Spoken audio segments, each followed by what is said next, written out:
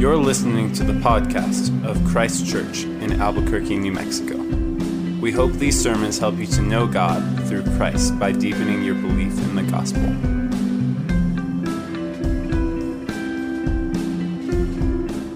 This evening's reading is from Joshua 1. After the death of Moses, the servant of the Lord said to Joshua, the son of Nun, Moses' assistant, "Moses, my servant, is dead. Now therefore arise, go over this Jordan, you and all this people, into the land that I am giving to them, to the people of Israel. Every place that the sole of your foot will tread upon I have given to you, just as I promised to Moses. From the wilderness and this Lebanon as far as the great river, the river Euphrates, all the land of the Hittites to the great sea, toward the going down of the sun shall be your territory. No man shall be able to stand before you all the days of your life. Just as I was with Moses, so I will be with you. I will not leave you or forsake you. Be strong and courageous, for you shall cause this people to inherit the land that I swore to their fathers to give them. Only be strong and very courageous, being careful to do according to all the law that Moses my servant commanded you. Do not turn from it to the right hand or to the left, that you may have good success wherever you go. This book of the law shall not depart from your mouth, but you shall meditate on it day and night, so that you may be careful to do according to all that is written in it. For then you will make your way prosperous, and then you will have good success. Have I not commanded you? Be strong and courageous. Do not be frightened, and do not be dismayed, for the Lord your God is with you wherever you go." And Joshua commanded the officers of the people, "Pass through the midst of the camp, and command the people, prepare your provisions, for within 3 days you are to pass over this Jordan to go in to take possession of the land that the Lord your God is giving you to possess." And to the Reubenites, the Gadites, and the half-tribe of Manasseh, Joshua said, "Remember the word that Moses the servant of the Lord commanded you, saying, the Lord your God is providing you a place of rest and will give you this land. Your wives, your little ones, and your livestock shall remain in the land that Moses gave you beyond the Jordan.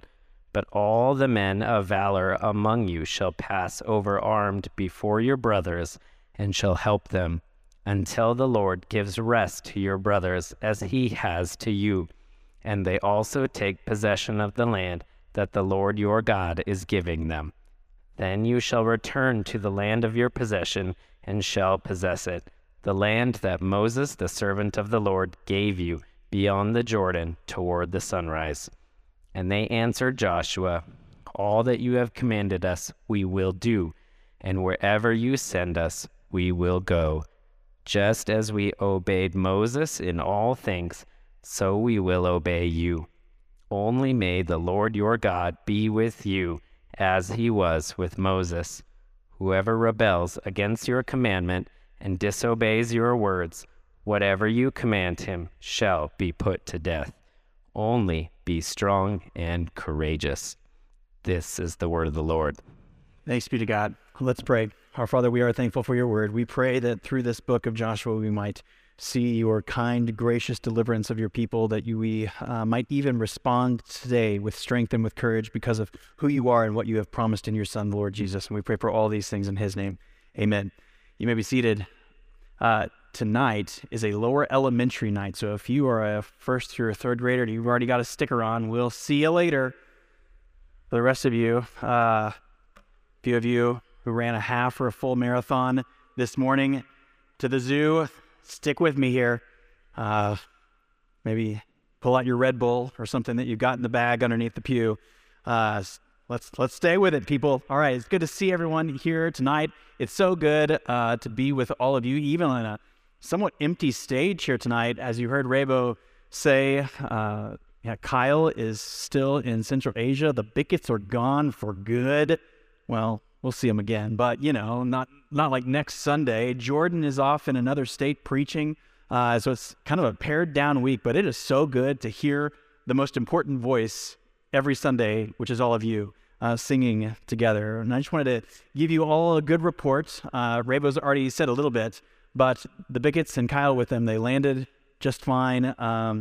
By Thursday, the Bickett's had already opened a local checking account. They had changed their numbers to local Asian numbers. All of this is happening. Things are maybe a little bit more frustrating than they had hoped, but things are happening and they're settling into their new life, which is pretty amazing. As I was driving away from the airport on Monday morning, I was just really struck by the fact that in less than 24 hours, I was driving away. They had not yet gotten on their plane or gone through security yet, but in less than 24 hours, they would be with all of their worldly possessions halfway around the other side of the world. In centuries past, a trip like that would have taken months, perhaps certainly weeks, maybe even years, depending on how far they're going and how long the stops would be.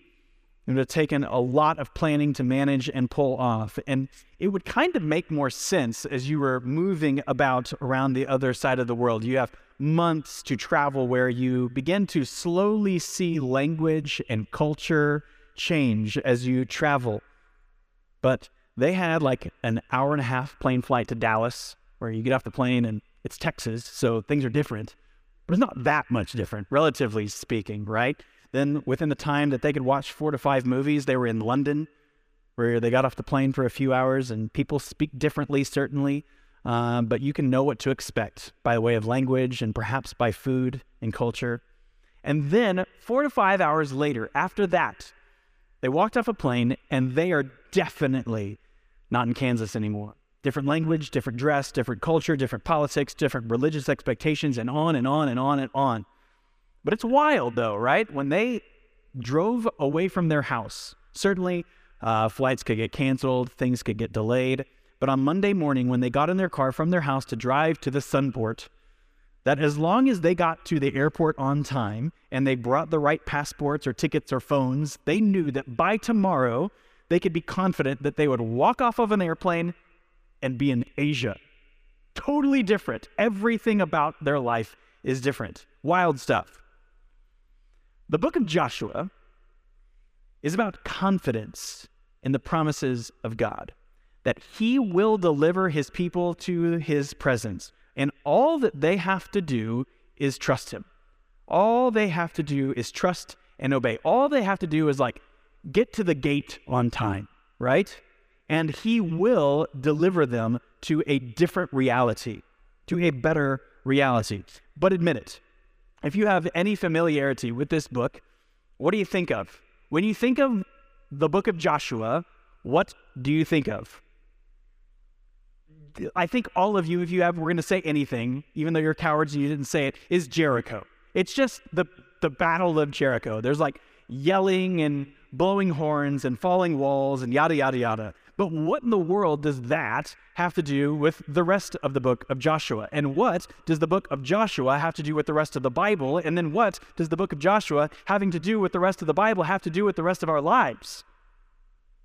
Joshua is about trusting God to deliver what he has promised, how we are to live in light of those promises, and what we can expect in the face of those promises. This is a book about hope. It is a book about faith, about obedience, about courage. It is a book about grace and mercy, about justice and judgment. It is a book about God's people living in God's place under God's rule.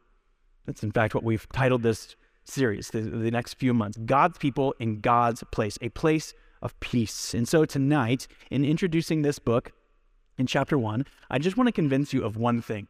We're going to do a lot of table setting here to make sure that we're all on the same page for the next few months and understanding the context of this book. But in and around all the table setting, I want us to walk away here believing one thing: that the certain promises of God should motivate courageous lives in his people. The certain promises of God ought to motivate courageous lives in his people. We're going to see this play out and trickle down tonight in 3 movements. First, that God commands Joshua, but then Joshua commands the people. And then Thirdly, the people respond to Joshua, and by doing so, they're responding to God. So God commands Joshua, Joshua commands the people, and the people respond. So first of all, God commands Joshua here. What you just heard Adam read actually isn't the beginning of Joshua 1:1.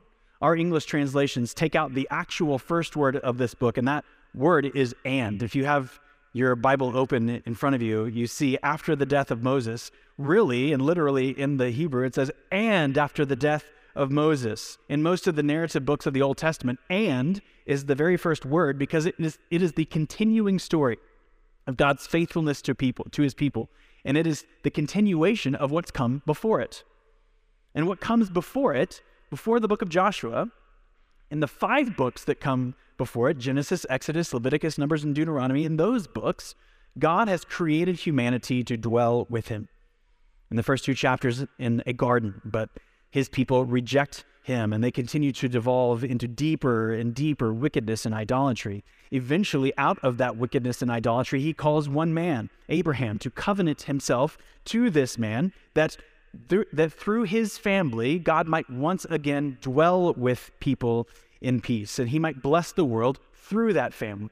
And even though this family then becomes enslaved in Egypt for 400 years, God rescues them, and through his servant Moses, he gives the people a law, the law. It is a code of living by which the people can know and love God, and they can know and love one another.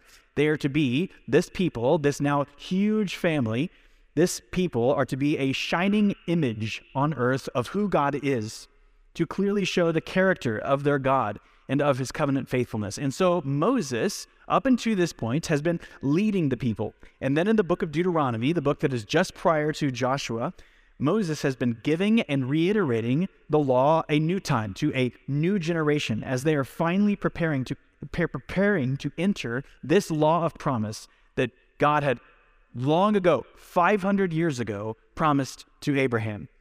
And so we read in 1:1, "And after the death of Moses, the servant of the Lord said to Joshua the son of Nun, Moses his assistant, Moses, my servant, is dead." Moses is dead. Now question, anyone know who was president after Abraham Lincoln? A couple of you, maybe. Andrew Johnson, because he was a terrible president, all right? But anybody know who was prime minister after Winston Churchill? Nobody, maybe Daniel Bruce. Anybody know the Roman emperor after Caesar Augustus? I don't think any of you. It is a tough act when you are to follow a huge and historically influential leader. And so right away, here in Joshua 1:1, this is presenting a time of immediate potential instability, potential chaos amongst the people. Will this thing, after everything that we have just seen, that has gotten us up to the point of the end of Deuteronomy where the people are on the precipice of entering the land, will the whole thing fall apart when Moses is gone? But now we're introduced to Joshua. This person, Joshua, if you've been reading the Bible up until this point, he's not a complete unknown to us. In Exodus 17, he's one of the 2 guys that goes up with Moses and holds Moses' arms up on the mountaintop as the Israelites are fighting the Amalekites. In Exodus 24, he's right there with Moses at Sinai, and he's one of the 70 elders that feasts with God on the mountaintop. In Numbers 13, Joshua and Caleb, they are the only 2 of the spies who go into the land of Canaan, and they report back that the strength of the Lord will deliver this land to the people. In Numbers 27, Moses publicly commissions Joshua as the heir apparent. He is the one, he tells Israel, who will lead them after he dies. And then in Deuteronomy 34:9, just the page before Joshua 1, we read that Joshua was full of the spirit of wisdom, and the people listened to him just as they listened to Moses. So it's a good start here, and when we read Joshua 1:1, we're like, okay, we can do this. Come on, Israel. Come on, Joshua. And it starts well. God tells Joshua to cross the Jordan River, an event that we'll cover in several weeks together. And that everywhere that Joshua walks within the clear borders of the land, God says, I have given you. He says, do what I am telling you to do.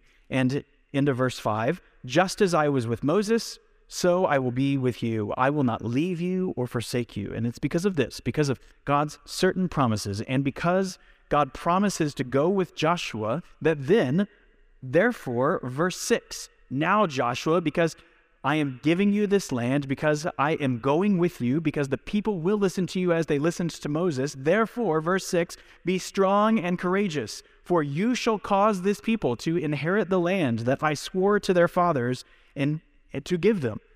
It is certain I will do it. Just show up to the airport on time, and this will happen. Now, we don't quite know why God so many times needs to tell Joshua to be strong and courageous. We don't know if he was a naturally or overly timid or fearful guy. He didn't seem to be afraid of the people of Canaan when he and Caleb spied out the land at Numbers 13. He may have just been nervous that people wouldn't listen to him.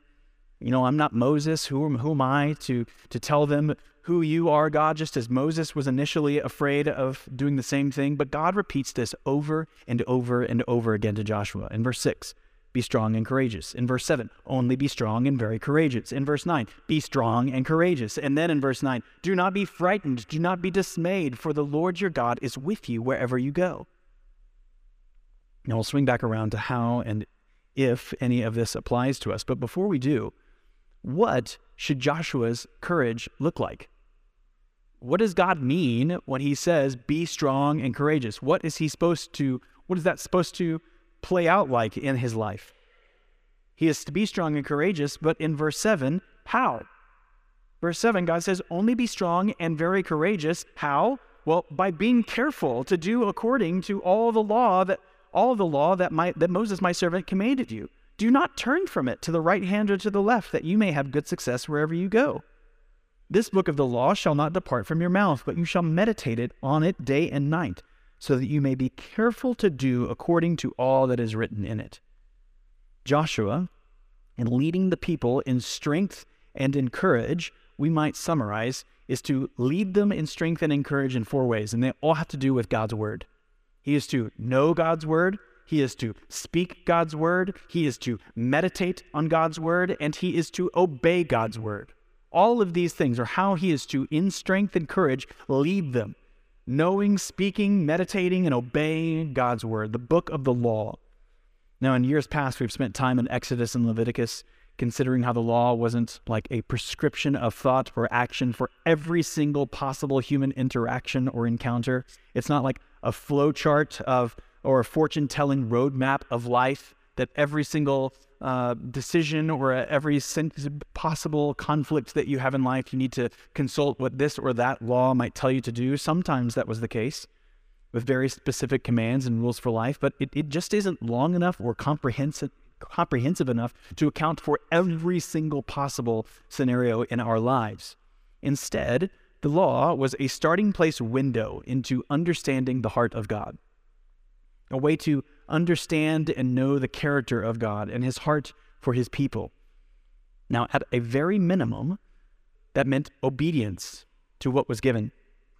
But later prophets and the Lord Jesus would make clear that you could miss the entire point of the law with a mere wooden or robotic obedience if you were, at the same time, missing or ignoring the weightier matters like justice and mercy and righteousness and faithfulness. And so, all of this is what Joshua, in strength and in courage, is to lead the people in. They have just received the law for a second time in Deuteronomy, and it is the law, the word of God given to Moses, now in the hands of Joshua, that he is to lead them in. He is to lead them in knowing God's word. You cannot consider, you cannot obey, you cannot love or do anything else with God's word unless you first know it. He is to lead them in speaking God's word, where God says, this book of the law shall not depart from your mouth. Because of Joshua's deep knowledge of the word, God's language becomes Joshua's language. He should be speaking what God has spoken in leading the people. He is to lead them in meditating on God's word. This is where understanding the weightier matters of the law comes from, in quiet and in deep reflection, understanding who is this God who has spoken these things? What does this particular law reveal to me and to us, his people, about God's character? What is he like? What do his words mean? What do they mean for us? And Joshua is to lead them in obeying God's word, to not stray to the right or to the left, but staying on the line of God's word for them. What good is God's commandment or his commandments to us if they evaporate? If God's word comes to us, but they evaporate before they translate out into our hearts or our hands. These kinds of reminders are all over the book of Joshua. We're going to see that before and after the conquest of the land, the people will consecrate themselves to the worship of God alone, to the obedience of God. And for the most part, in this book, the people of God do. For the most part, they do obey the Lord. But they are continually reminded. Joshua over and over and over again does just what God tells him to do in chapter 1. Speak, lead, meditate, contemplate together, and obey my word. Now, one of the most interesting reminders that Joshua gives is near the end of this book in chapter 23, verse 11. It's something very similar to what God says here in chapter 1. But Joshua tells the people, "Be very careful, therefore, to love the Lord your God." Be careful. Pay attention. Now, I don't think many of us think about loving the Lord your God as something that we need to be careful about. Love, we might think, is something that we can't control. Our hearts, our worship just goes off in a million different directions. There's nothing we can do about it. Just think about how we talk about romantic love. It's not something that we do. It's something that happens to us. I fell in love. I'm a passive agent in this. There was nothing I could do about it. I'm pretty sure Joshua would disagree that the love of God requires carefulness, requires thoughtful attention, requires diligence and discipline in understanding and meditating and obeying God's word. And the flip side of Joshua's commandment is that if we are not careful, that we will not love the Lord. In other words, loving God, just as we've said, takes intentionality. We're not passive agents. We become active preachers to our hearts instead of passive listeners. We are careful and attentive in what is true and what is not true. Of course, loving God is not just those things, is not just intentionality, is not just effort or discipline. We don't love God by just disciplining ourselves. In Joshua 22, he says this to the people, "Only be careful to observe the commandment and the law that Moses, the servant of the Lord, commanded you, to love the Lord your God, and to walk in all his ways, and to keep his commandments. But then this, and to cling to him, and to serve him with all your heart and with all your soul." He could not be less interested in wooden and robotic obedience. He wants the people to give God their hearts, their souls. Loving God is not just a discipline. It is your heart and your soul. It is not just discipline, but get this though, it's not less than discipline. It's not less than diligence. It's not less than careful attentiveness.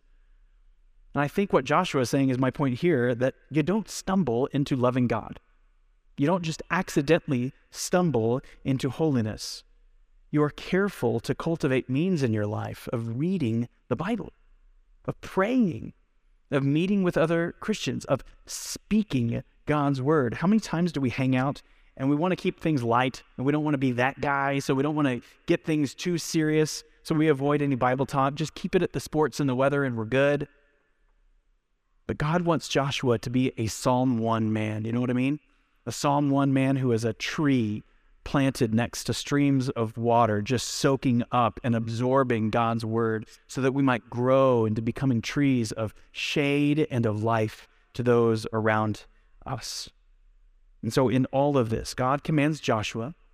He is preparing him to lead God's people into God's land so they might live under God's rule, that they might grow and flourish and become collectively as a people a giant tree, providing shade and life to those around them. This is a theme that we're going to continue to trace and develop throughout the summer.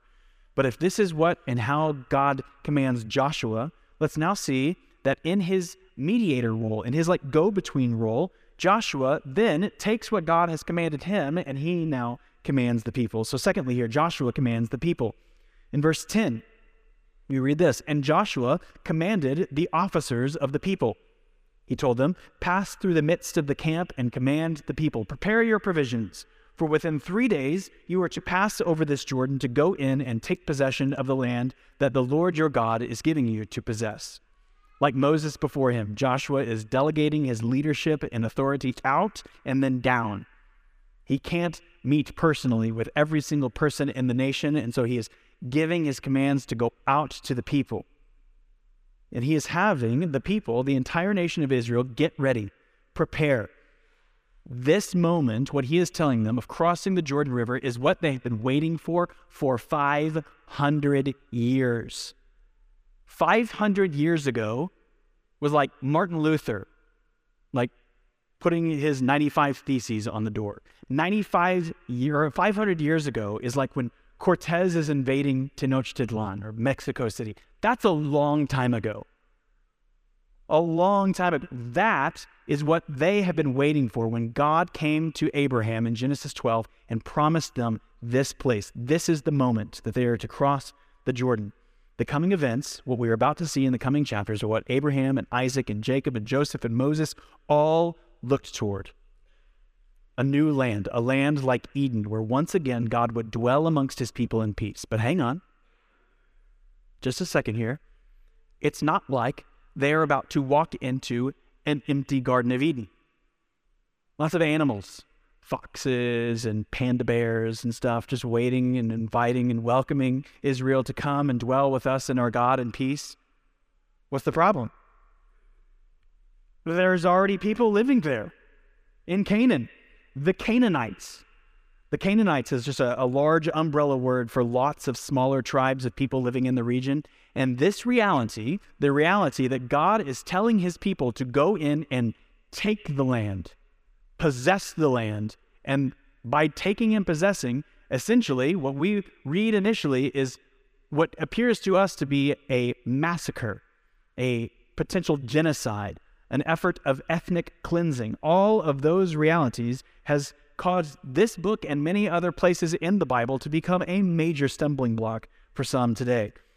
They read passages like this and conclude that this Old Testament God is no different than a murderer or a war criminal, a cosmic war criminal, committing genocide and ethnic cleansing. God is a moral monster. He is therefore untrustworthy, or perhaps God would never have commanded something like this, and Joshua and all of these fallen ancient people misunderstood God's intentions and expectations for them. Or God was like this in the past, but he has fundamentally changed his nature now in the coming of Jesus. But I don't think any of those conclusions are satisfactory.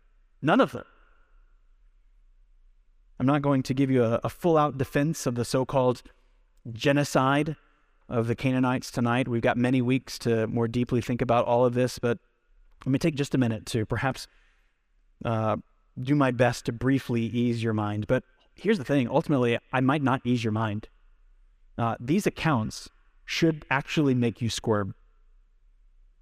You should never read this with your arms raised, like cheering on the slaughter of the Canaanites or the people of Jericho. But unlike some who approach difficult texts like these with like a raised eyebrow of cynicism, what in the world? This is terrible. I don't believe this. I don't trust God. I don't trust Joshua. I don't trust the Bible. I'm going to try to lead us with a first guiding principle, not with cynicism, but with trust, that God is good. When we open a book like this of Joshua, this is our fundamental foundation that we build upon. God is good. I don't quite understand this, but God is good. God is always good. God is always wise and good. God is always wise and righteous and just and good. God is love. Even if I really need to meditate, even if I really need to study and ask and read and pray, God is good in a difficult, making me squirm book like this. So there's much to say about the cities that Israel destroyed as perhaps being strategic and political military outposts, and that driving out the Canaanites also meant giving the Canaanites ample time to flee. These aren't like unannounced drone attacks. And that God gave Canaan plenty of time to repent and to be saved. Rahab, we'll see next week, she'll tell the spies that fear had fallen on the land, indicating that many had already fled to these cities or fled from these cities. Really, and when we talk about cities, really we're talking about actually pretty small villages, very specific military outposts. And Israel is to attack those targeted places and then drive out the rest of the Canaanites. They are not enacting whole-scale slaughter. Now, more on that, and I think I'll actually perhaps include one or two really helpful blog posts for us in the weekly email this week. But why is God driving out the Canaanites? You may not remember, but let's think back to Genesis 15, the Abrahamic covenant. Remember the smoking torch and pot, like floating through the halved and bloody animals? Anyone remember what God told Abraham about the Canaanites in Genesis 15? If you want to put your finger here in Joshua 1 and flip back over to Genesis 15, beginning in verse 13, and then the Lord said to Abram, "Know for certain that your offspring will be sojourners in a land that is not theirs, and will be servants there, and they will be afflicted for 400 years. This is their time in slavery in Egypt. But I will bring judgment on the nation, Egypt, that they serve, and afterward they shall come out with great possessions. As for you, you shall go to your fathers, Abraham, in peace. You shall be buried in a good old age. And they shall come back here, the land of Canaan, in the 4th generation, for the iniquity of the Amorites is not yet complete." So God tells Abraham that he isn't going to give them the land yet because the sin of the Amorites, or the sin of the Canaanites, is not bad enough to yet warrant their utter judgment. God is patient and merciful for over 400 years, desiring the repentance of the Canaanites. But nevertheless, they continue in their wickedness, and it gets bad. It gets real bad in Canaan. Let me read you this brief summary. God was using the Israelites as his sword of judgment. This is not God just looking around at random and destroying a people. The cultures that were invaded were abysmally dark, notorious for their rampant injustices toward the weak and the poor. They were conquerors and bloody bullies who soaked the land in blood and death. These were not peaceful monasteries in Tibet that we're talking about here. Their worship was corrupted to the point that it involved bestiality, temple prostitution, which likely involves sex slavery, and most horrifying of all, child sacrifice. We have archaeological digs with pits full of the skulls of children these cultures offered up to the flame. Just consider Rahab the prostitute. How weird is it that she was willing for invaders to come? No, for her and for those like her, this was not an invasion, but in many ways, this was liberation. God was using his people to liberate the weak and the poor from wickedness, from evil and injustice. We need to understand that this was actually not a genocide or ethnic cleansing as we think of today. God's sparing of Rahab, enough is for us to understand that she was a Canaanite and she was not destroyed. Apart from God's judgment of Canaan, this was a time and location-specific strategic move of God. That God would give Israel no taste for conquest or for empire building. He would give them just a little strip of land, about the size of New Jersey and no more. Don't keep going from there. In fact, all of the God-sanctioned wars in the Old Testament from here on out would be that of defensive wars.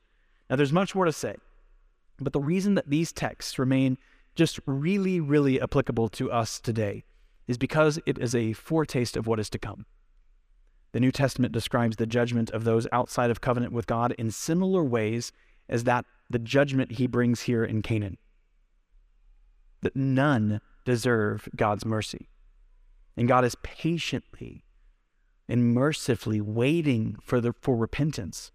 As Paul says in Romans 11:25, he's waiting and patiently waiting for the fullness of the Gentiles to come in, to come to repentance and to be part of the covenant people of God, that these wicked Gentile Canaanites might repent. You and me might come to the God of Israel, might come to the God of Jacob and Isaac and of Joshua and of David. But back to Joshua 1. When you heard Adam read this whole bit in verses 12 through 15, that's probably pretty confusing about Reuben and Gad and Manasseh and all that stuff, unless you've read Numbers 32. I told you we're going to do some table setting here, all right? In Numbers 32, the people have wandered up from Egypt, which is like the very northeast corner of Africa, and they've wandered up and they've come under the land. Like the land of Canaan is here, they've come up under it, and they are now to the east of Canaan. They are to the east of the Jordan River, which is the easternmost border of Canaan.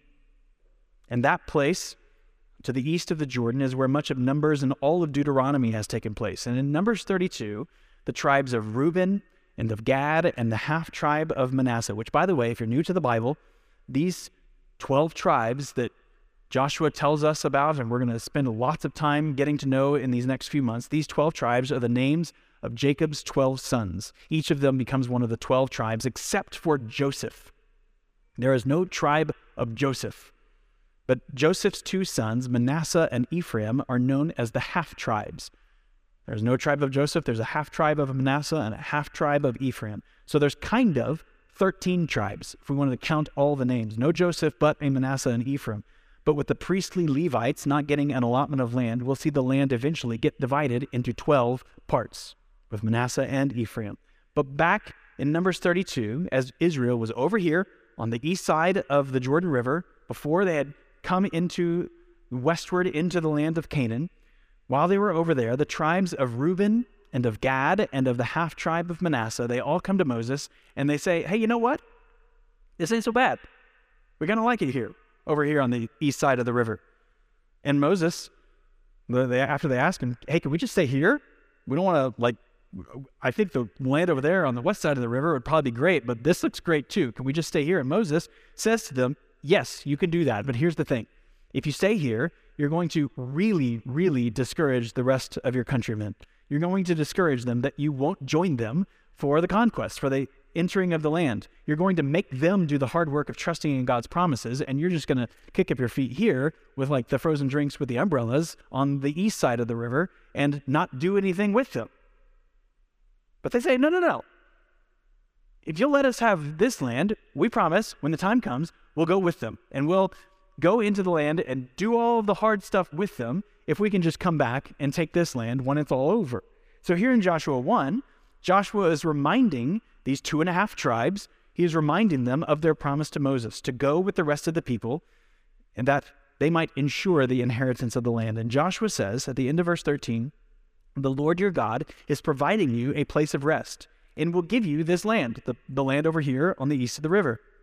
Your wives, your little ones, and your livestock shall remain in the land that Moses gave you beyond the Jordan, but all the men of valor among you shall pass over arms before your brothers, and shall help them, until the Lord gives rest to your brothers as he has to you. And they also take possession of the land that the Lord your God is giving them.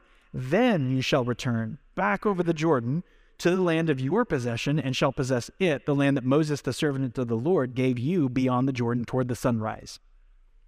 Now, while they could say to Moses, and then later here now to Joshua, say, you know what, never mind. We're good. We're good with our feet up and the cucumbers on our eyes and the frozen drinks with the umbrellas. They say no.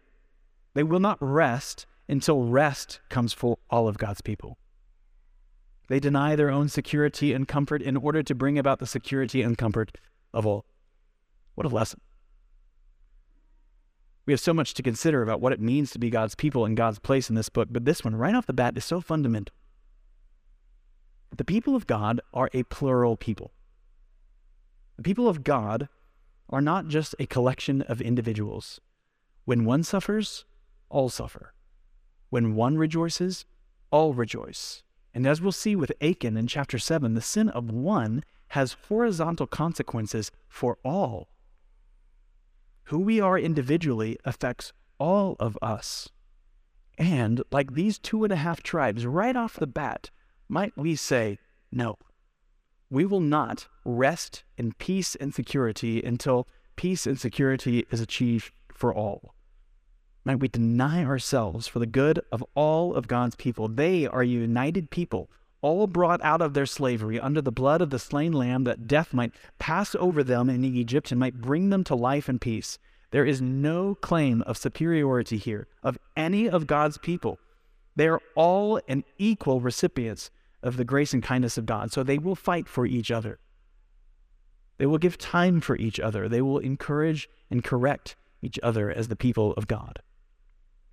And so God has commanded Joshua to be a person of the word, a person of strength and courage because of the promises of God. Because what God has certainly promised, Joshua can respond in courage. But then Joshua has then commanded the people to be that people too, to be a people who are now, right here in chapter 1, preparing, to be a people of preparation, to be a people of care for one another in love and in faithfulness. And lastly now, the people respond. In verses 16 through 18, we see a response. Now, this isn't all the people. This isn't all of the whole nation of Israel, all 12 tribes responding. What we're reading here are the tribes of Reuben and of Gad and of half Manasseh.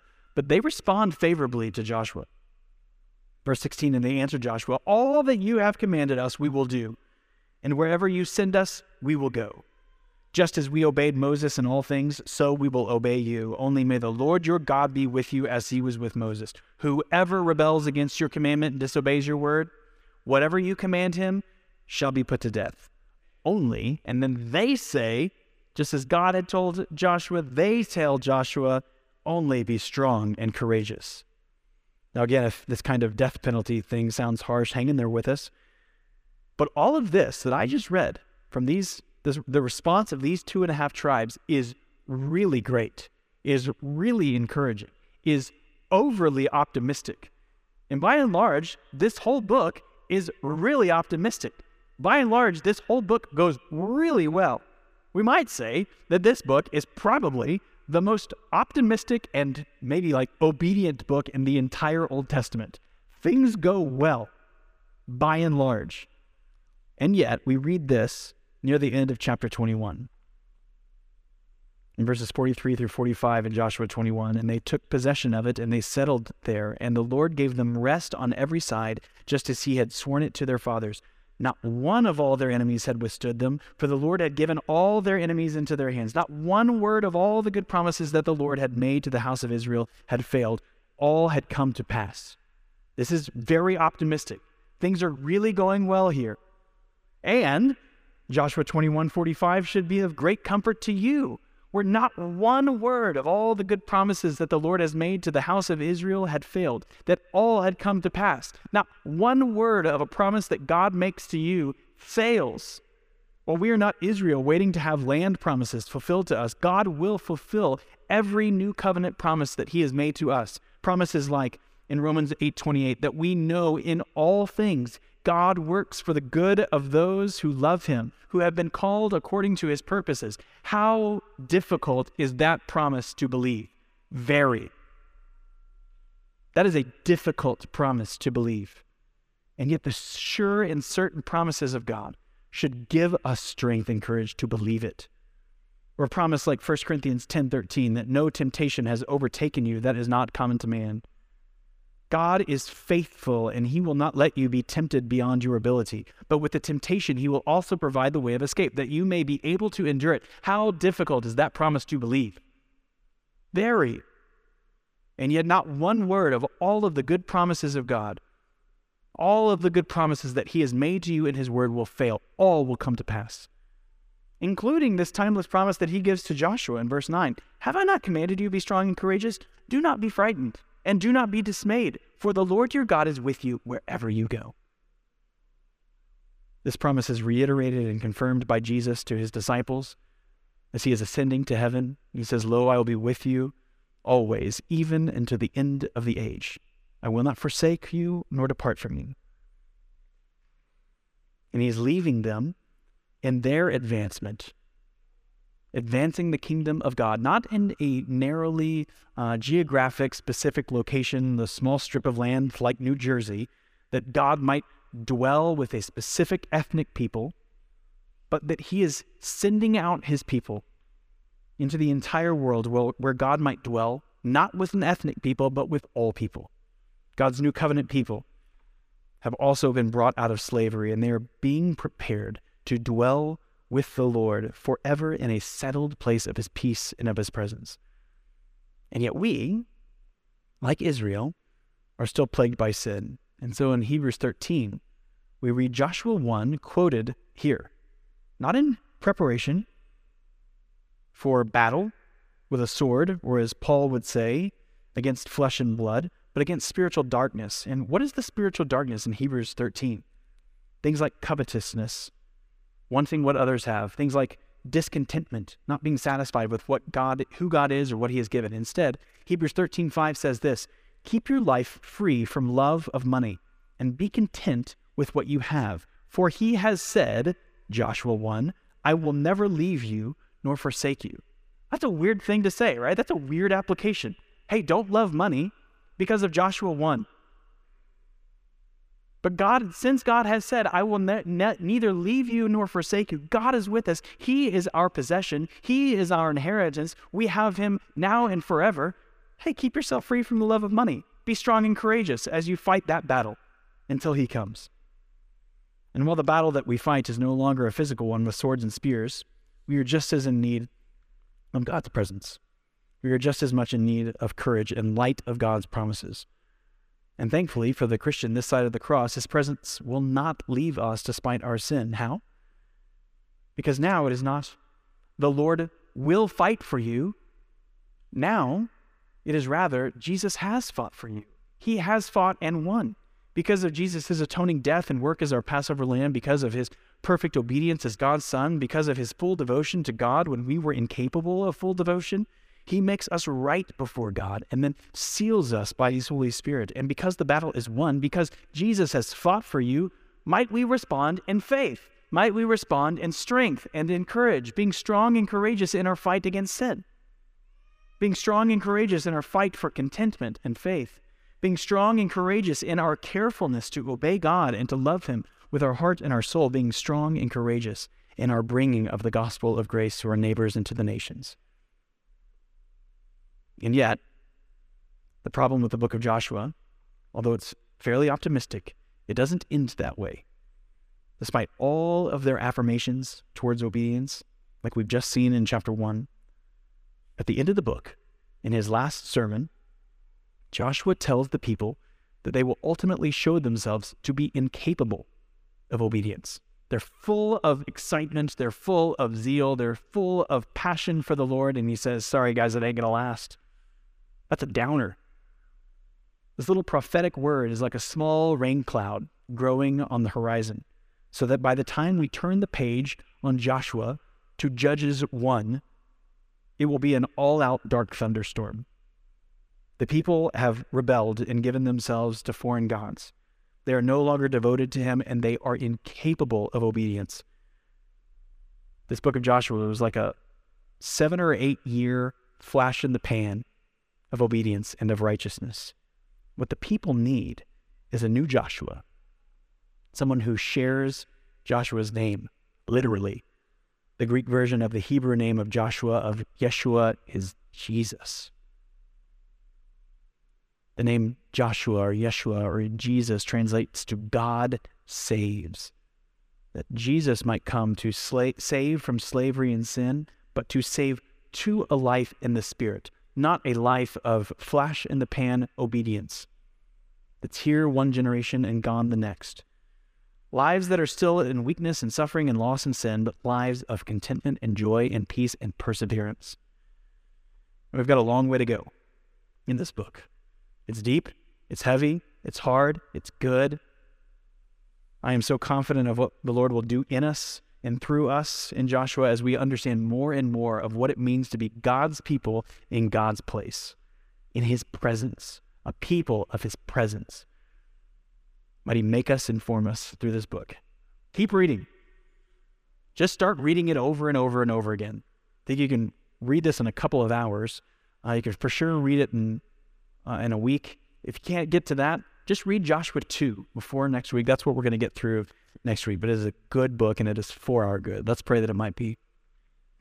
Our Father, we are so thankful that you are a God who has fought for us, that you have led your people out in battle, like you, like David, Lord Jesus, have gone out in front of us while we were weak and fearful and cowardly hiding. You went to fight on our behalf, our representative warrior, to fight and conquer over the effects of sin and of Satan and of our selfishness, that you might deliver us from evil, that you might deliver us from slavery, and that you might deliver us to your presence, that you might deliver us to life in the Spirit.